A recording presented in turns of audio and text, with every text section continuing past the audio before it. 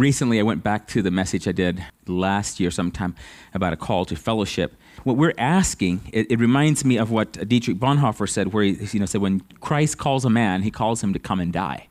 And it's a strong calling. It's not just a come and karaoke, it's a come and die to yourself, come and live to Christ, come and live to others. And so our call to fellowship, when we're calling, when we are coming together, it's not that we're coming together to discourage one another. We actually want to encourage one another. We want to encourage each other to walk in the Spirit and to be doing what God has called us to do.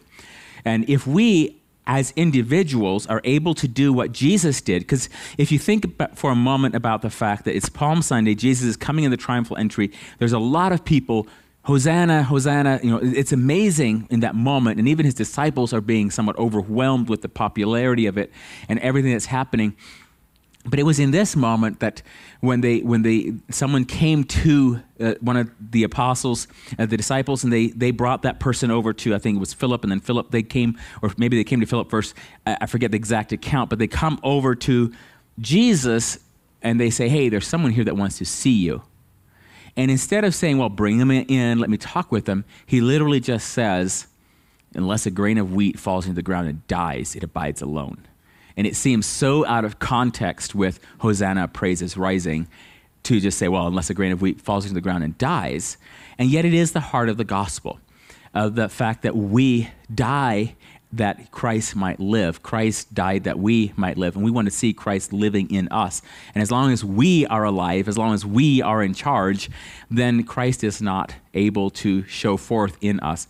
And so when we think of Palm Sunday, when we think of Good Friday, when we think of Easter, and we think of this whole week, what is fascinating to me is on one hand side, we have the party element that wants to kind of steal what actually this is all about. And on the other hand side, we have people saying, oh, it belongs to the pagan gods. It's not even Christian. And yet, it is one of the most Christian moments on the calendar, is the celebration of the death, burial, and resurrection of Jesus Christ. And so every year I come back around and I want to preach this message about the mistakes that are made in researching history when we tie Easter to the god Ishtar and all of that, because it just doesn't work. Our word Easter comes from the German word for it in many ways, and is actually more of it has to do with the east, the coming in the east. And so there's more to that that we can actually discuss and talk about at our fellowship meal if we want to. But today, I am actually looking at Exodus chapter 3. And I know that if you were looking at the calendar when I started Exodus, you were like, hey, maybe we can be at Passover by the time we get to Easter. No, that did not happen. We are not at Passover. We have been inching along, my wife says, very slowly. So I agree with her, but I couldn't get out of chapter 2 very easily. And so now today we're at chapter 3, and I am essaying to read the whole thing, talk about some of the major points, and next week to be in chapter 4. So we'll see how that goes. So chapter 3 of Exodus, we have the burning bush moment. So let's read chapter 3, Exodus chapter 3. It says, now Moses was tending the flock of Jethro, his father-in-law, the priest of Midian, and he led the flock to the back of the desert and came to Horeb, the mountain of God. Now, there's two things about this first verse. One is that in Genesis 46, we're told that every shepherd is an abomination to the Egyptians. So Moses has been trained in the Egyptian way, and now he comes out to the wilderness, and he is a shepherd. And so this is a full and complete ownership of his actual heritage and family. He does belong to the Hebrews. He is a shepherd. When the brothers came in to Egypt, Joseph was saying, why? I'm going to talk to Pharaoh about what you do for a living. When he asks you what you do for a living, you just say, we've been about livestock all of our days. And just, and I don't know how you read it. I always read it like there's the guy who, there's the cowboy who works out with the cows, and then there's the cattle baron who lives in the nice house and deals with it. And I always get the feeling that he was saying, just tell Pharaoh you're cattle barons. Don't tell him you actually get your hands dirty with this. And they were like, we are shepherds. And they didn't lie. They just said it the most humble way possible, the crassest way possible. We're like, we're shepherds. We smell like shepherds, basically. And so now we have Moses coming from the house of Pharaoh. And it's only been a few generations. I can't imagine that we have completely changed the culture in Egypt enough to where this is no longer seen as something, as a lower job. It seems to me that in this time that has passed, the culture would still have hung on to this idea so that every shepherd is an abomination to the Egyptians. And yet Moses is here in the wilderness and he's tending the flock. He is a shepherd. And the second part we see here is Horeb, the mountain of God. And one of the things that God is going to say at the end of this chapter is that you're going to come back here and you're going to worship the Lord with your people here in Horeb. So let's keep reading. Exodus 3, chapter 3, verse 2. And the angel of the Lord appeared to him in a flame of fire from the midst of the bush. So he looked, and behold, the bush was burning with fire, but the bush was not consumed. Then Moses said, I will now turn aside and see this great sight, why the bush does not burn. So when the Lord saw that he turned aside to look, God called to him from the midst of the bush and said, Moses, Moses, and he said, Here I am. It's interesting when you look at this. There's a burning bush. It's not being consumed. Moses says, I'm going to turn aside and look at this bush. He makes a decision, and it seems that God says, aha, he has decided to come see what's in this bush. And so, it says, so when the Lord saw that he turned aside to look, God called to him from the midst of the bush and said, Moses, Moses, and he said, Here I am. So it wasn't that God was saying, hey, Moses, and Moses looked and then sees the burning bush. It was he saw the burning bush, and in the midst of the burning bush, he heard the call of God. And so I want to discuss some more later about what is this burning bush and what it represents. But we have several things. We have Moses saying, I'm going to turn and look aside. So in our way of saying that from a human perspective, this is Moses making a decision that he does not fully understand, but it is the one that God intended. So God wanted him to turn aside. God wanted him to draw near, but God sets it up. Moses looks at it and says, I'm going to go over here. And so this is similar to where when God is drawing someone and then that person actually turns and repents, we say they turned from their sin, they repented, but what we're saying along with it is that yes, God was at work. God was already at work. He was drawing, and then this person made a decision. And so this has been one of those very difficult things throughout Christendom, is to discuss which part does God do, which part do we do. And from a human perspective, there is a decision that you and I make multiple times in our life, and it works best if we take full ownership of the decision. And so when we say, I turned aside to look at the burning bush, it's good for us to remember that there was a choice involved. That Moses could have said, you know what? I like being a shepherd. I'm not going to look at that bush. I'm not a firefighter. Not going. I'm also not whatever. That's just a little odd. I'm not going over there. And he keeps going. It would not be in the Bible if he would have done that. But we have the account what's here, and we see that moment of the ownership of Moses where he says, I'm going to turn aside and look at this bush. And God says, aha, he turned aside and calls out to him and says, Moses, Moses. All right, let's keep reading. In verse 5, it says, Then he said, Do not draw near to this place. Take your sandals off your feet, for the place where you stand is holy ground. So this is a moment where he's taking off his feet, his sandals off his feet. And this reminds me of later when the priests are called to do their service barefoot on a dirt floor. This is like a preceding of that. So he comes in, he's coming into the presence of God. So he takes off his sandals and he's coming into the presence of God. It's also interesting to think about in the beginning, in the garden, when you have Adam and Eve and their clothes are being made because of sin, what do? They have to kill animals, take the skins, and make something. So his very shoes of his feet are made out of animal skin. And so he's approaching God with the original covering of sin, so to speak, the nakedness because of sin. And so God says, take that off. I want you to come close, and I want you to have an actual connection with me. So that's just an interesting side thought of why does he take off his feet? We have both the priests that are barefoot on a dirt floor, and we have the fact of that he's wearing something that is being made out of the animal skins. So going on to verse 6, God says, moreover, Moreover, he, God, said, I am the God of your father, the God of Abraham, the God of Isaac, and the God of Jacob. And Moses hid his face, for he was afraid to look upon God. Verse 7, and the Lord said, I have surely seen the oppression of my people who are in Egypt, and have heard their cry because of their taskmasters, for I know their sorrows. So I have come down to deliver them out of the hand of the Egyptians, and to bring them up from that land, to a good and large land, to a land flowing with milk and honey, to the place of the Canaanites and the Hittites and the Amorites and the Perizzites and the Hivites and the Jebusites. Now, therefore, behold, the cry of the children of Israel has come to me, and I have also seen the oppression with which the Egyptians oppress them. Come now, therefore, and I will send you to Pharaoh, that you may bring my people, the children of Israel, out of Egypt.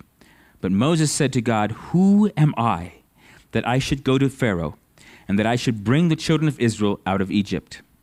So he said, I will certainly be with you, and this shall be a sign to you that I have sent you. When you have brought the people out of Egypt, you shall serve God on this mountain. Then Moses said to God, indeed, when I come to the children of Israel and say to them, the God of our fathers has sent me to you, and they say to me, what is his name? What shall I say to them? And God said to Moses, I am who I am. And he said, thus you shall say to the children of Israel, I am has sent me to you. Moreover, God said to Moses, thus you shall say to the children of Israel, the Lord God of your fathers, the God of Abraham, the God of Isaac, and the God of Jacob has sent me to you. This is my name forever, and this is my memorial to all generations. Go and gather the elders of Israel together. Say to them, the Lord God of your fathers, the God of Abraham, of Isaac, and of Jacob, appeared to me, saying, I have surely visited you and seen what is done to you in Egypt. And I have said, I will bring you up out of the affliction of Egypt to the land of the Canaanites and the Hittites and the Amorites and the Perizzites and the Hivites and the Jebusites, to a land flowing with milk and honey. Then they will heed your voice, and you shall come, you and the elders of Israel, to the king of Egypt, and you shall say to him, the Lord God of the Hebrews has met with us, and now please let us go 3 days' journey into the wilderness, that we may sacrifice to the Lord our God. But I am sure that the king of Egypt will not let you go, no, not even by a mighty hand. So I will stretch out my hand and strike Egypt with all my wonders, which I will do in its midst, and after that he will let you go. And I will give this people favor in the sight of the Egyptians, and it shall be when you go that you shall not go empty-handed. But every woman shall ask of her neighbor, namely of her who dwells near her house, articles of silver, articles of gold, and clothing, and you shall put them on your sons and on your daughters, so you shall plunder the Egyptians. So that brings us to the end of chapter 3, and that's as far as I want to go today. It will continue on, this conversation goes on a little longer until he starts to go to Egypt, and we'll look at that next week. But what we have here, we have several pieces. One is when Moses comes to the burning bush and he hears the voice of the Lord calling to him, there is such clear instruction and such clear wording and so many details that are given to him, so that later when he comes to a difficult place and he says, but what was it I felt back at the burning bush? He doesn't have to go by what he felt. He says, the Lord actually said that I was going to say these things to the elders of Israel, and they're going to respond, and then the king is not going to respond, and then I'm going to do all of these things, and then we're going to leave. And so he has this whole detailed timeline of what is going to happen. And so it's not just based on how did Moses feel when he saw a bush burning in the wilderness, because sometimes we will take something like the burning bush and we will make it become an emotional experience. I am sure that Moses felt emotions at the burning bush, but it was not primarily an emotional experience. It was actually a recognition of who God was, and it was an instruction to his man of who he was. So we have Moses doesn't say a lot in here. He starts out by saying, I will now turn aside and see this great sight, why the bush does not burn. And then the Lord calls him, and Moses says, here I am. So we have Moses saying, I'm here. And then we have this moment where the Lord explains who he is and everything. And at the end of that, Moses said to God, who am I? That I should go to Pharaoh, and that I should bring the children of Israel out of Egypt. Now, this is quite a different I was not expecting to hear this from this particular Moses. If you read back earlier, it seems that he assumes that he can be a deliverer of Israel. Back in the earlier chapters, when he is interacting with the Egyptians, he seems to assume that he has the right to intervene. But now he says, who am I? Who am I to do this? And a little bit later, Moses says to God, but what if I come to the children of Israel, and what if they ask? And he asks a simple question. He asks a very specific question. What if they ask me your name? What am I supposed to tell them then? And I found that fascinating, because he's not just saying, what shall I say to them? He is saying that, but he's asking a very specific question. What shall I say? And so God goes into detail and he says, I am who I am. But he also says, I'm going to be known by the name that I'm the God of Abraham, of Isaac, and Jacob, and this will be my name forever. And this is my memorial to all generations. That's in verse 15. And so we have this name that comes with history for the children of Israel. Because what's going to happen in the next couple of months, once we get to the children of Israel actually leaving Egypt and the Red Sea is opened and all of this is happening, then who is God? Well, he is this God of these Israelites over here that parted the Red Sea for them. He's done all of these things for them. And so he's saying, I want the Israelites to first of all know that I am the God of Abraham, Isaac, and Jacob. The things that happened that I did with their fathers, I'm now about to do with them. And I want them to make that connection, that this is the same continuation of the promise that I gave to Abraham, the promise that I gave to Isaac, the promise I gave through Jacob, and now it's a continuation for them. This is a yes, it's congregational, but it's personal. Any one of these Israelites can actually call out to me, and I will recognize them because of my covenant with Abraham, Isaac, Jacob, and now with the whole of Israel. And so he's giving that whole picture to them, and we'll see that in continuation, because at random times, I say random, at various times through this next couple of years and through the next 40 years, we will see where someone is suddenly singled out for something very special because they believed the word of God and did what they were supposed to do. And they actually assumed, like we have Joshua who gets to go with Moses to the tabernacle and other places, and he has an option. He can either stay there in the presence of God, or he can go back to the tent. And he says, actually, I would rather stay here.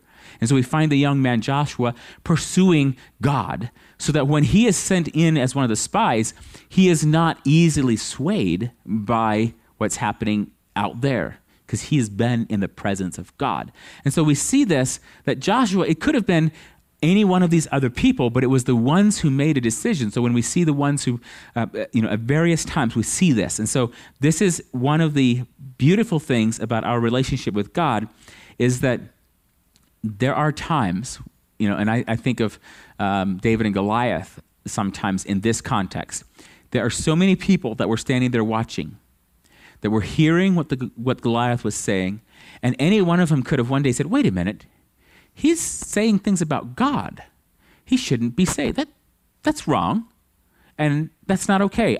No. And they could have put on their armor or whatever and gone out in the name of the Lord, and they could have won the day, because it wasn't about the person. In our case, it was David, and it showed us his heart. And so there are other people that have the same opportunity of having a right heart before God. And so it's not always a completely so totally scripted that there's no human involvement. There's a certain amount of God running his eyes to and fro over the whole earth, saying, who is listening to my heart? Who is going to obey what I have to say? Who is going to do what I have called? And as we do that, the will of the Lord becomes apparent and the miracles of God become evident. So in today's moment, we have Moses turning aside, looking at this bush. God calls him. Moses answers, here I am. He is barefoot on a dirt floor. He is close to his creator. He's in the presence of God. God identifies himself, explains the mission, and here we have the question, who am I? And in answer to the question, who am I that I should go? God doesn't just say, well, you are Moses. You were saved from death and put into the river, and then you were raised in. He doesn't say anything about Moses, except, I'm with you. And then he talks about who he is. Who is God? He's given us the picture of who he is, and he says, I am God, and I'm with you. And this is an important moment for any one of us, is when we're asking the question, who am I? And we start launching out to try to find ourselves, because this is not only popular in Hollywood, this is popular in American Christianity, is to try to understand the question, who am I? And it's necessary. I myself remember specific times in my life where I had to ask that question, who am I? What makes me presume to do the things that I was doing? Why did I think that I could do this thing? And it's a good question to ask. Why do I think that I can do these things? And the answer is, from the Lord himself, I will certainly be with you. And the second part of the sign is, this will be a sign to you that I have sent you. When you have brought the people out of Egypt, you shall serve God on this mountain. Now, this is the problem for me with this sign, is that it's not a sign right now. It's not a sign like when you get to Egypt. No, he says, when you have successfully done the thing that I'm sending you to do, then you'll know I was with you. Well, thank you, Lord. That's encouraging. So he's not saying, I'm going to be with you every step of the way. Now, we see later that there's multiple times that he is with him and he sees, he prays, he hears from God. But he's actually saying the way you will know that you'll be successful is when you are successful. And this reminds me, a number of years ago, I was down in Texas with some of the pastors there, and we were going around the circle, and they were asking, how can we pray for you? So I asked something simple. I said, I want more of the anointing of the Lord. And this precipitated this whole thing. Like suddenly, we pray. Well, actually, I don't think we prayed right away. I think Pastor Philip got out his Bible and said, well, let me just show you something. And so he goes over there where Jesus says, behold, the Spirit of the Lord is upon me, where he's reading. And he goes through all of that stuff, and then he reads that, and then he looks at all of us and says, so how do we know that the Spirit of God was on Jesus? Like, did he? And I'm just sitting there like, I don't know. Like, you're asking me a question as if there was an answer, and I'm not sure what you're getting at, and I don't know. And and so I went through my mind. I'm like, okay, so, because I was beginning to catch on, because I'm asking for more of the anointing, right? And the way we know that Jesus had the anointing to go preach the gospel to the poor is because he went and did it. It doesn't say that suddenly Jesus felt the presence of God. It doesn't say that he sensed a greater anointing. It doesn't say, now when I read that, I always am like, wow, those are like deep words of theological truth. That's amazing. But the sense of something happening, I don't see it there. It doesn't talk about Jesus' emotions. It doesn't talk about what he felt. It doesn't talk, there are other times where there's a mighty wind. There's times when there's flames. There's times when the place is shaken where they're praying. But in this moment, there's nothing, except for the fact that Jesus leaves that and goes out and he is doing the things that God has called him to do. So how do we know if we have the anointing? It's if we're doing it.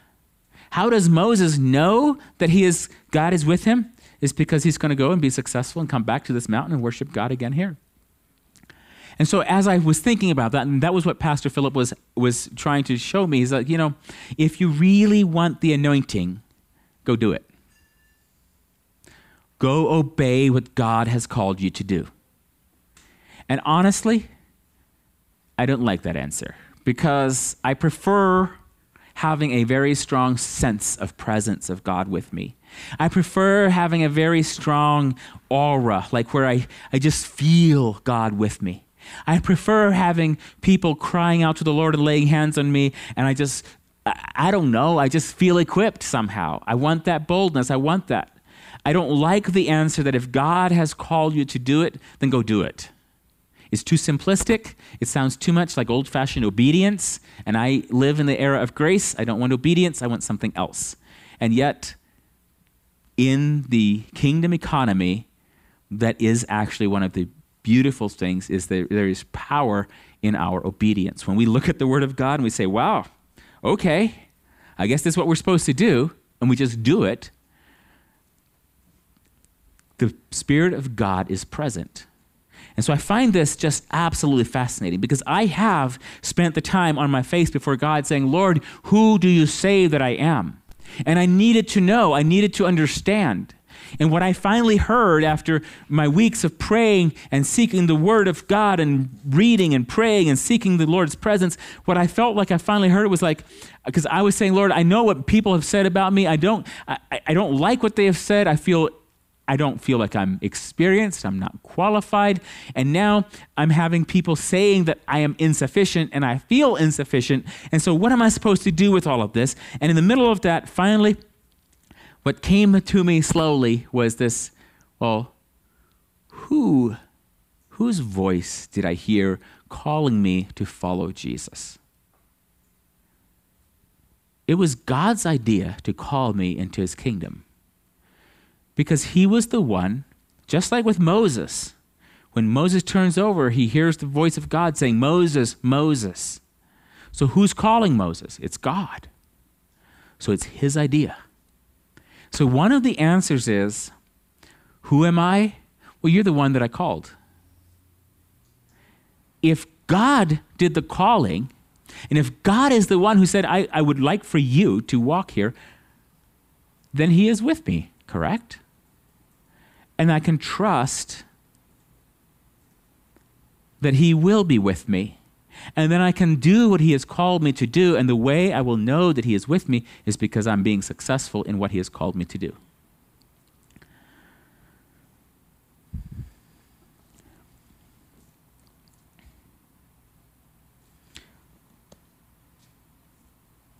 And when he says, what shall I say to them? He says, tell them that I am sent you. Now, when I read through this, one of the first things I thought about was, this is beautiful. God gives very, very clear instruction. I would love it when I receive my instruction from God that I would have that clear of a detail. This is very clear detail. I mean, it goes all the way to the time, the night before when they're leaving, or the day before they're leaving, and the women are asking of their neighbors for the jewelry. Like, later, this is what happens. That's actually what happens. And so how do we know this is what from the Lord? Because this is what happens. And so we see this, and we see Moses then walking in obedience, and I love how God just says, I will stretch out my hand and strike Egypt with all my wonders, which I will do in their midst. It's that short and simple here. And then later we see it all expanded out, and it's like all of these things that God can do. And so as I'm looking at this, one of the thoughts that I had in looking at that was I was just a tiny bit jealous of Moses, of going, okay, Moses, you've got such clear instruction. And as I was saying that, I suddenly said, what am I saying? I've got not only the Spirit of God and the voice of God calling to me, but I've got all of this. And it's actually, like, you can actually diagram these sentences. Like, they actually make sense. And it's the instruction of, like, I was reading Colossians. In Colossians chapter 3. And actually, well, I only want to read specifically. There's a lot of real clear instruction in Colossians, but like in Colossians chapter 3, there is this moment where, well, let's just read from verse 1 down to verse 4 or 5. Okay, verse 1, Colossians 3, verse 1. It says, if then you were raised with Christ, seek those things which are above, where Christ is, sitting at the right hand of God. That's actually pretty clear instruction. And it's to me, because I'm one of those people who have been raised with Christ. Verse 2, set your mind on things above, not on things on the earth. Verse 3, for you died and your life is hidden with Christ in God. Okay, that's pretty awesome. Who am I? I am the one who Christ has called. And actually my life is hidden with Christ in God. Verse 4, it says, when Christ, who is our life, appears, then you also will appear with him in glory. Therefore put to death your members which are on the earth, fornication, uncleanness, passion, evil desire, and covetousness, which is idolatry. Because of these things the wrath of God is coming upon the sons of disobedience, in which you yourselves once walked when you lived in them. But now you yourselves are to put off all these: anger, wrath, malice, blasphemy, filthy language out of your mouth. Do not lie to one another, since you have put off the old man with his deeds, and have put on the new man, who is renewed in knowledge according to the image of him who created him, where there is neither Greek nor Jew, circumcised nor uncircumcised, barbarian, Scythian, slave nor free, but Christ is all and in all. And it continues. If you read not just this, but there's so much in the scripture, in the New Testament especially, where it's talking specifically to me as a born-again believer in Jesus Christ, and it's very clearly spelled out what I am to do. See, I would actually be a little more comfortable if I was given some assignment. Well, I say I'd be more comfortable. I'd probably be terrified. Like right now, if you told me go to Egypt, I'm like, no, I'm not going to Egypt. What? And yet at the same time, this is what Moses was getting. He was getting very clear instruction. Go talk to Pharaoh. Go talk to the king and say, stop oppressing these people. Okay, so what if, in a very real sense, like what if this is my assignment, how do I go do that? If I go, okay, I'm going to stop, I have to go tell them, stop oppressing someone. Well, who wants to go? If someone is an oppressor, like, do I want to go to Putin and say, stop oppressing people? Do I have that in me? Do I want to go over to Afghanistan and talk to the leaders of the Muslim sects that are there? Do I want to go tell them, stop oppressing these people? And yet this is what Moses was being told to do. So yes, he had clarity. Yes, he was told to go. And it makes a lot of sense that he asked the question, who am I? What makes you think that I have, really, you know me better than anyone else? And yet he says, because I'm with you. And it was my idea, actually. I'm the one who called you. I'm the one who put the burning bush here, and I called you. And so this is a very important moment for us, a very important question, is to ask that question, who am I? But to understand that we have been given very clear instruction, and a lot of times it's simple. Stop lying. Stop blaspheming God. It's just a whole bunch of how we're to love our neighbor, how we're to interact, what we're supposed to do with the Lord. And it's very basic and very simple, and yet it's very powerful. And so there will be times when you'll be very specifically called to go do something. And you better do that. We need to do those things. And so when we are praying and we're seeking the Lord's face, there are times when in a spiritual sense, I feel like there's a burning bush in the room. I'm like, Lord, I really need to hear from you about this. I don't understand what's going on, yet I sense your presence here. And so I draw near to the Lord, and I'm making myself available so that if he is wanting to call me to go do something different or to do something else, something that I hadn't even thought of up until this point, or maybe it's something that I thought maybe one day I'd have to do, I will come to that point and I'll say, okay, it's time, and I'll go do that. There are a few other things as I was thinking about this, because we have the amazing detail. We've been given amazing detail. There's the question, who am I? And we have the similar question, because the answer really is, well, who is God? Because he's the one who's sending us. He's the one who's calling us. He's the one who's sending us. He's the one whose idea it was that we as mere humans could actually serve him. It was his idea that we could do this. So who I am in the context of God is the most important thing about us. Now, I wanted to just go back to the burning bush for a minute and just contemplate this. What is the burning bush and what does it mean to us? Now, we can look at this several different ways, but one of the things, because sometimes we try to see all the three parts of God in the bush, because we have the fire, we have the bush, we have the voice speaking, we have the presence, the holiness of God. It's all there. But on a very basic, and this was fascinating to me, I was reading some of the early church fathers, and they all just started writing about how there's this thorn bush, there's this thorn bush, there's this thorn bush. And I went looking, I'm like, I can't see that it's a thorn bush. In English, I don't notice that it's a thorn bush. But they said it was a thorn bush. They just kept saying it. So I'm like, okay, well, let's just say that it was a thorn bush. Then I started thinking too, okay, Moses is in the wilderness, he's trying to feed his sheep, and there's a bush. And so there's not that many bushes that are the great feed for your sheep. There's other things that are better food for your sheep than a bush. And so you have this, so if you want to go with the thorn bush idea, you get this, this is something that came as a result of sin. So now I'm talking about the brokenness of the world that is entering into my work that I'm doing. So I have a bush that's in the middle of my work. I have so if we're going to call it a thorn bush, I would say I have a thorn bush growing in the middle of what God has called me to do, or my vocation, the work that I'm doing with my hands.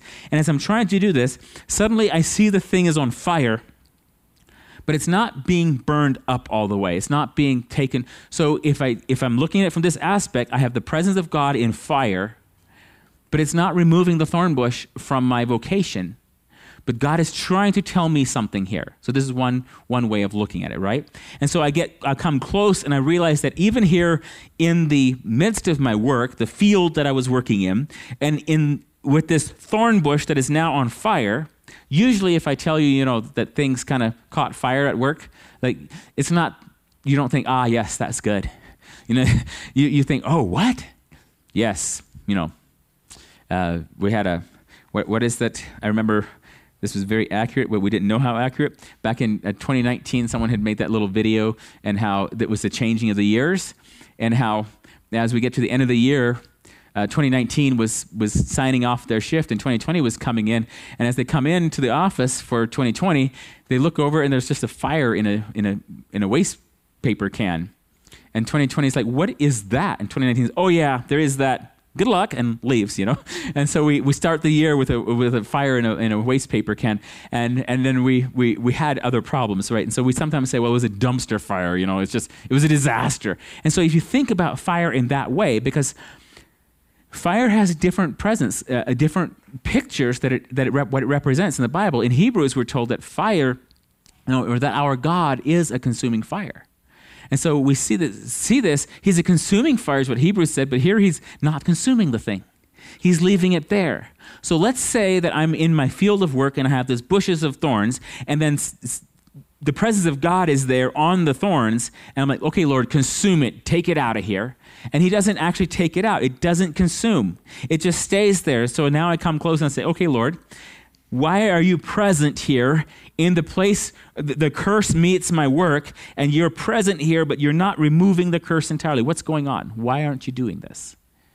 And so when I ask the question, then God is able to speak to me about my calling and give me instruction of what I'm to do. So that was one picture that was given that I found in early other Christians talking about it. They just assumed that it was a thorn bush. This morning at 4 a.m., I was coming back from the airport, and I was just contemplating about this. And I had another picture of this, and it goes something like this. There are times when we have a dream or a vision or a calling where we think God has asked me to do something very specifically. And as we're doing this very specific thing, then suddenly we have the fire, where it seems as if everything is on fire and it's not working. So I have a dream, and it's on fire now and it's not functioning. And so you think, well, good, it's on fire, let the bush be burned away, I'll go do something else. But it doesn't consume. It just stays there and it stays on fire. And so at that point, this is a point where I, as an individual, if I can apply this to me, because I don't know really what the burning bush moment is in our lives exactly, but it has something to do with the presence of God showing up with what appears to be a destructive force that is not destroying things all the way. So if I have a vision and a dream and a calling that I say, God has called me to do this thing, so I'm doing this thing, and then suddenly the whole thing's on fire, and then I'm looking at it going, okay, Lord, so I guess you want me to do something else. And he says, but it's not being consumed, it's just on fire. And in that moment, I'm supposed to hear the voice of the Lord. I need to say, well, what are you saying, Lord? The whole thing's on fire now. My dreams, my vision, my calling, it all seems to be on fire, but it's not gone. It's still here. I still have to do this, but it's on fire. What do you want to do with this, Lord? And in that, somehow, I should be able to hear the voice of the Lord. So I don't have any super clear pictures of what I've read several different ones, but I wanted to mention these two, is because, and specifically, this wasn't Moses leaving the sheep and going into town and walking by a temple, a Midianite temple where his father-in-law is the priest, and suddenly he hears the voice of the Lord. It was Moses going about his daily rhythm, doing what he normally does. Suddenly he says, wait a minute, there's a fire over there. But it's not burning the bush. Interesting. I'm going to go see what this is. And so he goes closer, and he hears the voice of the Lord, and it is a holy moment where God is instructing him, redirecting him, sending him back into the world that he escaped from. So if you think of Egypt as being the symbol of the world, well, that's where he's being sent to. He's spent a lot of time away from the world recently, and now he's being sent back into the world. And what's he going to do? He's going to go tell the other believers there. He says, come, God is going to keep his promises now. The fullness of time has arrived. The 400 years that he told Abraham is finished. We're leaving, and we're going to go to the promised land. Well, how will they believe me? Well, you have to tell them that the God of Abraham, Isaac, and Jacob has sent them. And so he is being given all of this. He's being instructed. And then he said, well, how will I know? Who am I that I should go? And he says, well, I will go with you, and you will know, shall be a sign to you that I have sent you. When you have brought the people out of Egypt, you shall serve God on this mountain. When you come back here with the people, then you'll know that I was with you. But I'm going to be with you. And so, who am I? This is a question that I think we can all ask, but we need to be careful how we go about looking for the answer. Because if we look within and we're just trying to see who we are, what we have, what our strengths are, what we are, and we forget the fact that we are created by God, we can go down a wrong path. If we're looking for our own strength, if we're looking for our own ability, if we're looking for who we are in that way, if we're trying to find out only where my own pleasure lies, we can go down a wrong path. And so we don't want to go down the wrong path. We want to go down the correct path and find ourselves for who we are hidden with Christ in God. And see, once I am now looking at it from this lens and I understand that I was created for a purpose, then I can say, well, what am I able to do? What are my skills? What are my likes and dislikes? What are all of these things? Well, we find in Moses, he was created for this moment.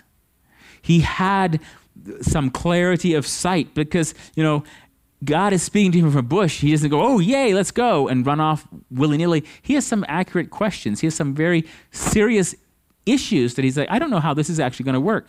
Because when I was in Egypt last, the Hebrews themselves said, who do you think you are? So who am I, Lord? And what am I going to tell them? Because the Hebrews have to believe me.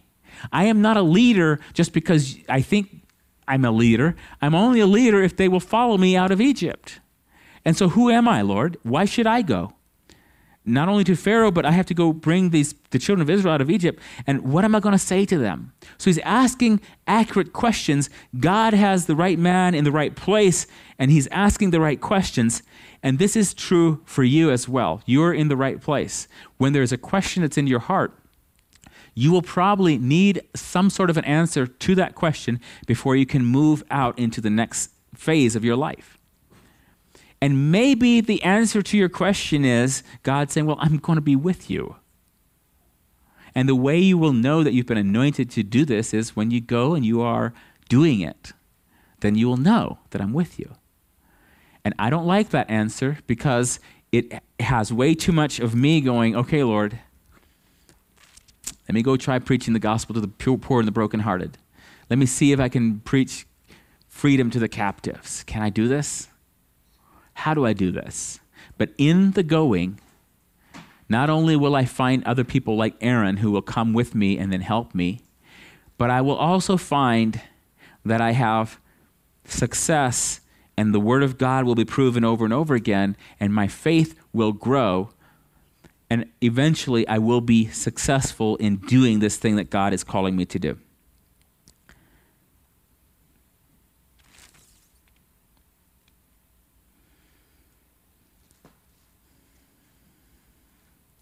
So there are a lot of other things we could actually talk about, even in what the burning bush is, in the way God calls us, and the way God is calling himself here.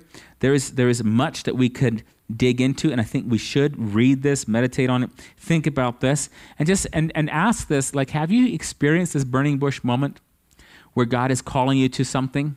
You thought you were just curiously looking at something, and suddenly it's turning into something, this is like when either you're at a conference or something and someone plays a little video, you're like, oh, that's interesting. And so you're watching, and next thing you know, you're like, oh, and your heart is stirred, and you realize God wants you to do something about the conditions somewhere else, and suddenly your life is on a whole different trajectory. And I think of my friend Jack Jarvis, who his daughter was like wanting to be a chalk artist. She thought it'd be fun, so she becomes a chalk artist. So then she had an opportunity to go down to Mexico and actually do this. And so her dad was like, well, you're not going down there by yourself. So he goes along. And then they're down there, and next thing you know, he's quitting his job in the computer world and is serving he worked down there for years at the Bearing Precious Seed mission in El Paso, all because he said, I'm going with you. You're not going by yourself. He made a decision, you would say, and yet it was a God decision, and it was God was in it. And once you see him, you look, okay, what's a guy from Minnesota who works in computer tech world, what's he going to do in Mexico? Like, how is he going? And then you see him at work there, you see him functioning there, and you say, oh, that's how. The way we know that God called him is because he went and did it, and God was with him. And so this is not totally your call, the confidence builder that you might want of saying, oh, how do I? Because there might be a question in your heart right now that you're asking that has something to do with who am I, or what should I say, or how should I go? Are you talking to me, Lord? And it might be this question, and God is wanting to answer it by saying, I'm with you, go. And we are to read the Word of God. We are to understand the details of the instruction. We are to represent Christ. We are to, everything that we have learned about Christ, we are to preach those things to the people that we meet. And however it is that we are able to make disciples, that's how we're supposed to do it. And the way we know that we're doing this is God is going to be with us, and we will be successful. We might have to go through quite a time in Egypt, but we'll come back to this mountain and we will worship the Lord. So hopefully these thoughts are of some encouragement to you. I am grateful that we get to read through this from this perspective, where we're not stuck in the middle having to make the decisions ourselves. We are not Moses, but we get to read the account of Moses and see what happened. Who am I? I'm the one whom Jesus loved. I'm the one whom Jesus died for. I'm the one who has been called by God to follow him. It was his idea. I'm the one who has responded to Christ. I'm the one who doesn't have all the answers, but it's okay because God is with me. And how do I know that he's with me? Because when I read his word and walk with him, he enables me to walk in righteousness. Who am I? I am the one who drew near, but I had to take off my shoes and come into his presence. And I had to hear from him who he was. He is the God of Abraham, Isaac, and Jacob. He's also the creator of the universe, and he's my Savior and the captain of my salvation. Who am I? I am the one that, for reasons unknown to me, God thought worthy to save and to send me to live among the people in my community. He thought it good to call me, to separate me out, to send me, to live for him. Not to Egypt or some far-off land, but to my own community. Who are we?